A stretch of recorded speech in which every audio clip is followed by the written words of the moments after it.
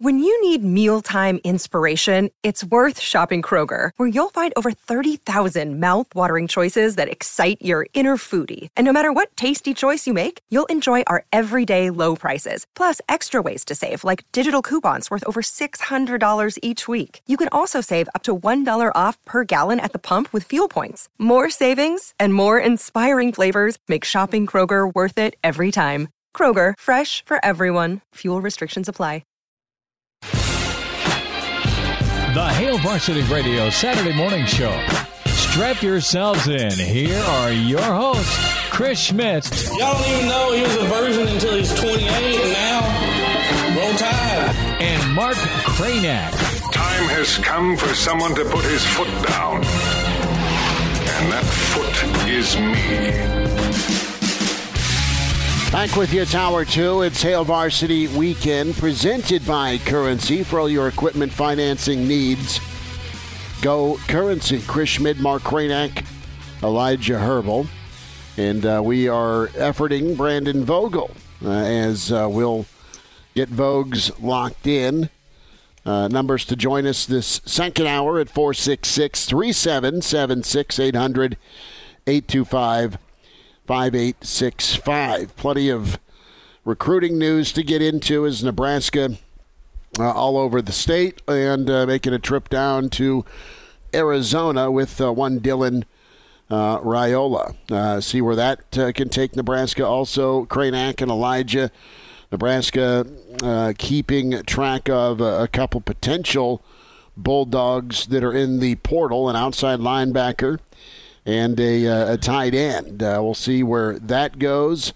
And, of course, we've spent a lot of time here the last part of Hour 1 talking about what the future holds for one Xavier Betts and Nebraska football. Can email the show, as always, Chris at HailVarsity.com. Brandon Vogel in just a moment. And we'll spend time with Gary Sharp, the Iron Horse, around 8:30 or so. So it's weird to have no football. I mean, NFL action, yes, but college football's finally wrapped up, and it's been a whirlwind season. We editor with HailVarsity.com and magazine, Brandon L. Vogel, hunker down in his football office. Vogue's been a pretty good week for Nebraska as we put a bow on the college football season with Georgia flexing once again. How are you this morning? I'm doing well. How are you guys?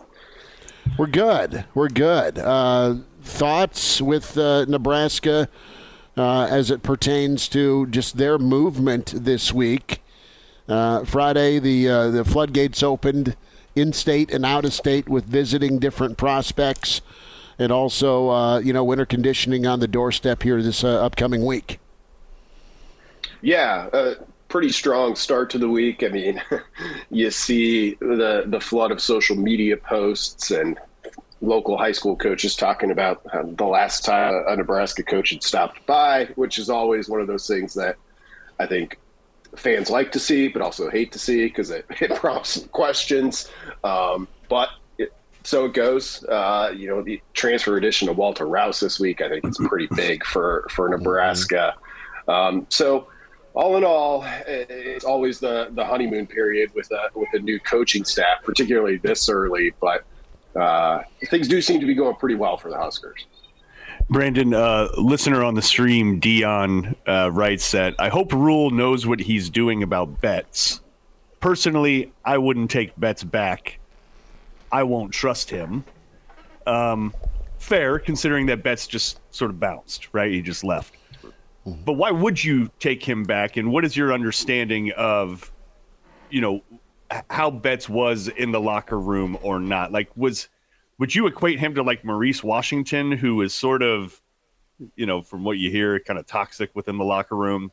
Would you put Betts in that category, or why would you take him back? I mean, I think you'd take him back. Well, it's college football, and obviously he's a talented player. So let's not pretend that that's not part of the math here. It is. But you have a player who I think struggled a little bit to not adapt to the college game. I mean, he was perfectly good in spurts when we saw him, but I think adapt to try to figure out exactly what it is he's passionate about and what he wants to do. And you always got the sense with him, at least I did, that he was a very good football player, which maybe wasn't his kind of life's ambition at the moment. And, and he's a young guy and he spent some time without the game and outside of the stadium. And the fact that he wants back in, I think, tells you that football has remained part of his life. And for Rhule's sake, in addition to just the talent, I think there's also the give a guy a chance, try to help a kid out who I think, in some of his statements showed he was just struggling with some things. So I think there's also part of that. And as an in-state kid, as you try to build this relationship with in-state coaches, there's some benefit to be had that way as well. But Brandon, the talent speaks for itself. Is it fair to say that, I mean, if he picks up where he left off at Nebraska, he probably steps into the wide receiver room as the most talented guy in there, just based on pure athletic ability and what he can do in a football field? He can just do things that a lot of other athletes can't do. It's a similar story with a guy like Malachi Coleman. You look at that and you just go, purely based on athletic ability, there's a lot to work with. I'd say the same about Betts. Do you think he steps in as being maybe not the best guy in the room, but the most talented guy in the room, if you follow me? Yeah. I think in terms of physical talent, he's right up there. We'll see how some of these younger players who are on the roster who have been around for a season or two kind of continue to develop. I mean, I look at the season that Marcus Washington had for Nebraska, and I thought it was really strong from him. I didn't know exactly what to expect for him coming from Texas. Didn't have a whole lot of expectations, and I think he exceeded most of those. I think that's a player you can kind of build around. But in terms of like sheer talent, physical and athletic ability, Betts certainly ranks up there, and specifically in the speed category. Brandon Vogel with us here on Hail Varsity Weekend at Brandon L. Vogel. On Twitter is where you find him. Wide receiver is one area of need. Nebraska portaling there already with a guy who's played a lot of college football in the Virginia transfer. And Kemp? One more time? Kemp, yeah. Kemp is where I was reaching. My mind not working as quickly as it needs to this morning. But Kemp, with the punt return and then that slot ability at 5'9", that's a body type you want. You've got Alante. You mentioned Washington. You figure out where Betts can maybe work into the equation if all things proceed. And then tight end room. Let's go there because Vokalek off to the NFL. Austin Allen's been in the league for a year. You've got some young guys, and I think of a guy like Carney, Borkacher, Rollins, of course. Chancellor's gone. So you need to either have some guys that haven't seen a lot of field time, aside from Borkacher, step up, or you can go portal again. And, Nebraska has a chance here to maybe make a pretty good impression with the Georgia tight end that may find his way. And he's stuck behind Elijah's favorite tight end in college football. Yeah, and I mean, you talk about kind of additions that, maybe technically you already had in Betts. I mean, technically had is less the case here, but Thomas Fidone, it'd be nice to see him healthy for a full. That's a name that's probably pretty season. Obvious. Yes. Yeah, I mean, in terms of what Nebraska has on the roster, like that one, in terms of talent, physical ability, I think probably isn't close. I mean, Thomas Fidone was ranked ahead, I think, of in that recruiting class of Elijah's current favorite tight end. So tells you at least where that was at coming out of high school. I mean, I think that's vital. You look at Borgter and what he did over the season. He kind of is the steadiest one I think you got, but that one's pretty interesting, and that's an area that I think now that Nebraska has addressed some things on the O-line. There's not much time left in this portal window, but in the one post spring, if Nebraska doesn't make an addition, we'll see how that tight end room looks in the spring, because that's a spot where I could certainly see Nebraska trying to add a little bit of experience. Seether is the player I'm talking about, Cranack and Voges and Elijah that was in town last night. Yep. Yeah, and Georgia's scraps will do just fine. Well, speaking of Georgia scraps, Voges, MJ Sherman seems to be another potential option for Nebraska, an edge rusher / outside linebacker, another guy who, saw the field sparingly at Georgia, but was very talented coming out of high school and just stuck behind some NFL guys. So what's your take on Sherman? Is Nebraska got potential there to land a guy in Sherman? What can Sherman bring to the football field? I think they'll have a shot. He was obviously with Dan Lanning at Georgia, who's currently at Oregon. You immediately kind of jump to, well, that's probably somebody to watch out for. I haven't seen if Oregon's officially expressed any interest yet or not. I presume they will. I like him quite a bit, and I'm somebody who I get a little hesitant with. I think our default setting with these players that come from Alabama, Clemson, Ohio State, et cetera, is like, well, they weren't playing a ton, but look at all the talent, which can be true. And in this case, I think it was. And the thing that impressed me about him is he really made a contribution on special teams. Like, a former, you don't take that for granted with former 5-star guys, because he came in at a similar level to a lot of those Georgia players that were ahead of him, and they just ended up ahead of him. So, but the fact that he was a kind of key contributor, I think Kirby Smart even called out specifically his contributions on special teams, leaves me with a pretty good feeling about him as a player, as a potential player at Nebraska. Yeah, if you're sitting behind a couple first rounders, but you're a third rounder, that's fine. Okay, sure. We'll take that. All right, so let's look at the state of Texas. And I think we knew Matt Rhule would come in and prioritize it given his history at Baylor. But I think they've taken it kind of to another level here. Let's kind of recap. You got receivers coach Garrett McGuire, son of Joey McGuire, who was a Texas high school coaching legend and now at Texas Tech, of course. You have this Dr. Elza, who is kind of like the president of the equivalent of the NSAA here, from what I can gather.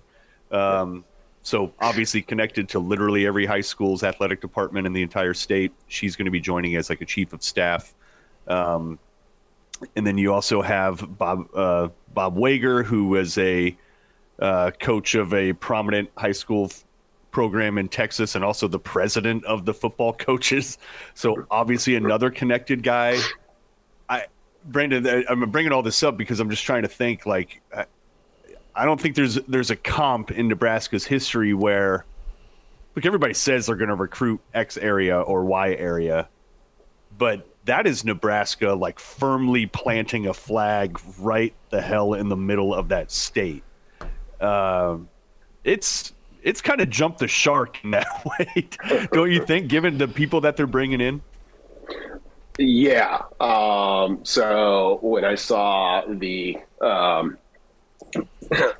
administrative edition yesterday, like, I was like, if Texas A&M had fired Jimbo Fisher and Matt Rhule went there and made those hires that we're just talking about, like, they'd be ecstatic, because it's a clear kind of offensive move into the state of Texas, which is interesting, to the point where I was like, there have been moments where I'm like, oh, Texas again for Nebraska.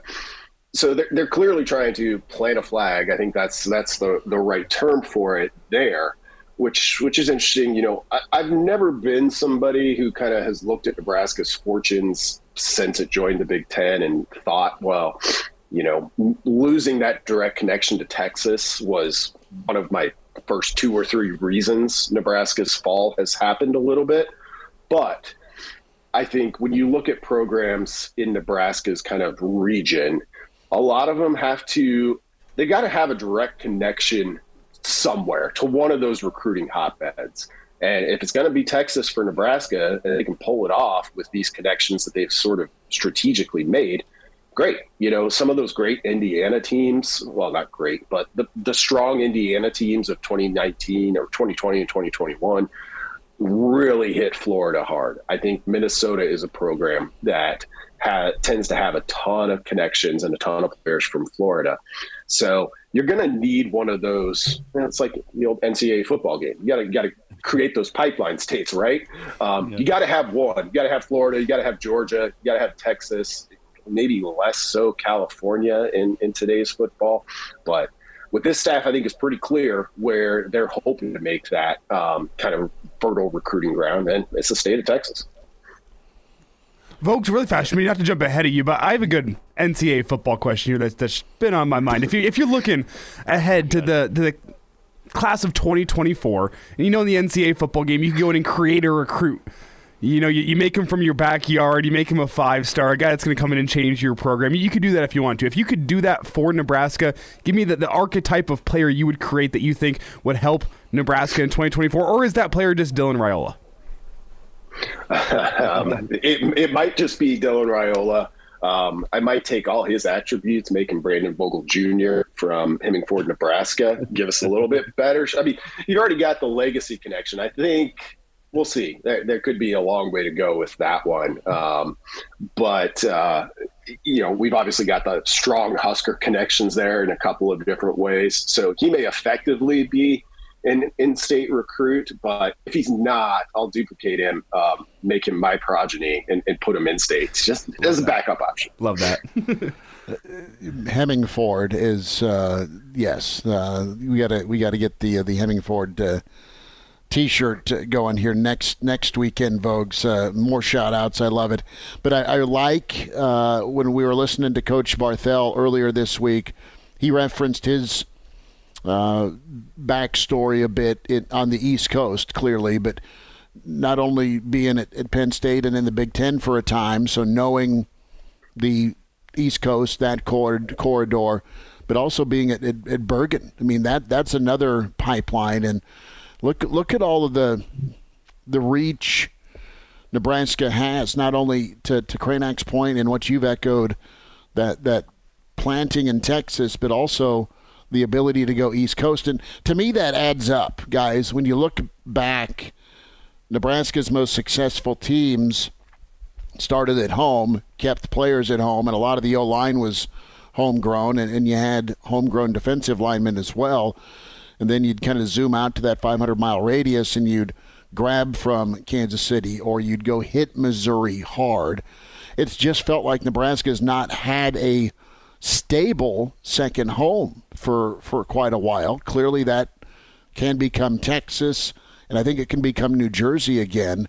And not that you don't go West Coast, but man, or pay attention to Florida either, because I think Nebraska's done that well. But tell me a little bit here about the value, Vogues, with the East Coast, and can Nebraska, if Texas is going to be 1, can Jersey, or should Jersey be 1A?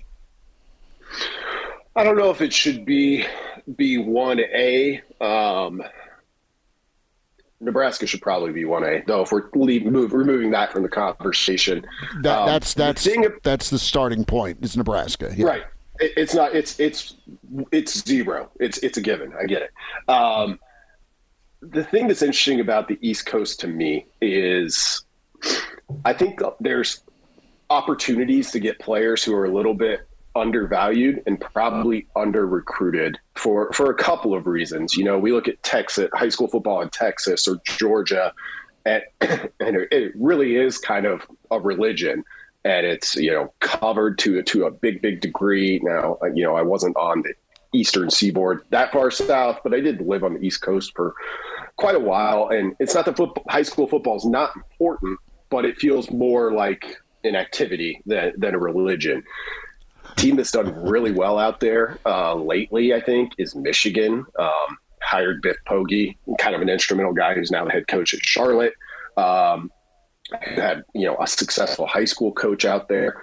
Nebraska has those connections. It's not that you're going to fill your classes from that region year in and year out, I think, but I do think there's value to be had, because less so with kind of the Maryland, Virginia area, but you get up into Philadelphia, New York, et cetera.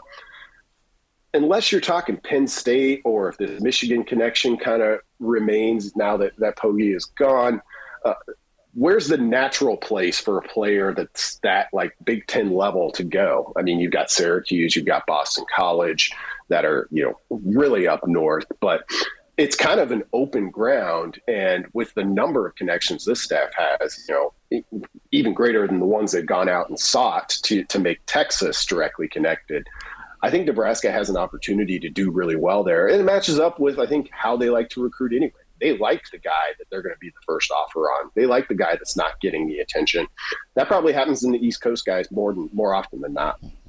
And Walter Rouse, the transfer that Nebraska just landed from Stanford, he hails from Baltimore, right? So he's on that eastern seaboard, and Nebraska taps into him. I want to really quick jump into there and then how you sort of cross-reference that with spring ball. You're not going to have Casey Thompson this spring as he recovers from injury. Walter Rouse, the presumed, I think you pencil him in at left tackle or right, depending on how well Prohaska comes back. But I guess I'm wondering, what do you see as that impact on the offensive line? If you pencil, is like Prohaska and Rouse are probably your tackles. So where does that leave Bernard and Corcoran?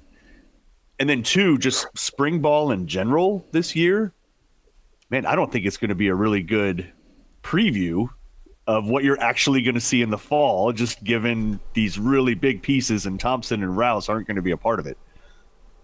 Yeah, I think that's a good point. I less worry about Rouse because I think given you have players that you were really high on at the time they were recruited and are still, they've got good experience, but they've still got multiple years of eligibility left. Like, I don't think anyone's throwing out anything with those guys. You hope you can build some depth there.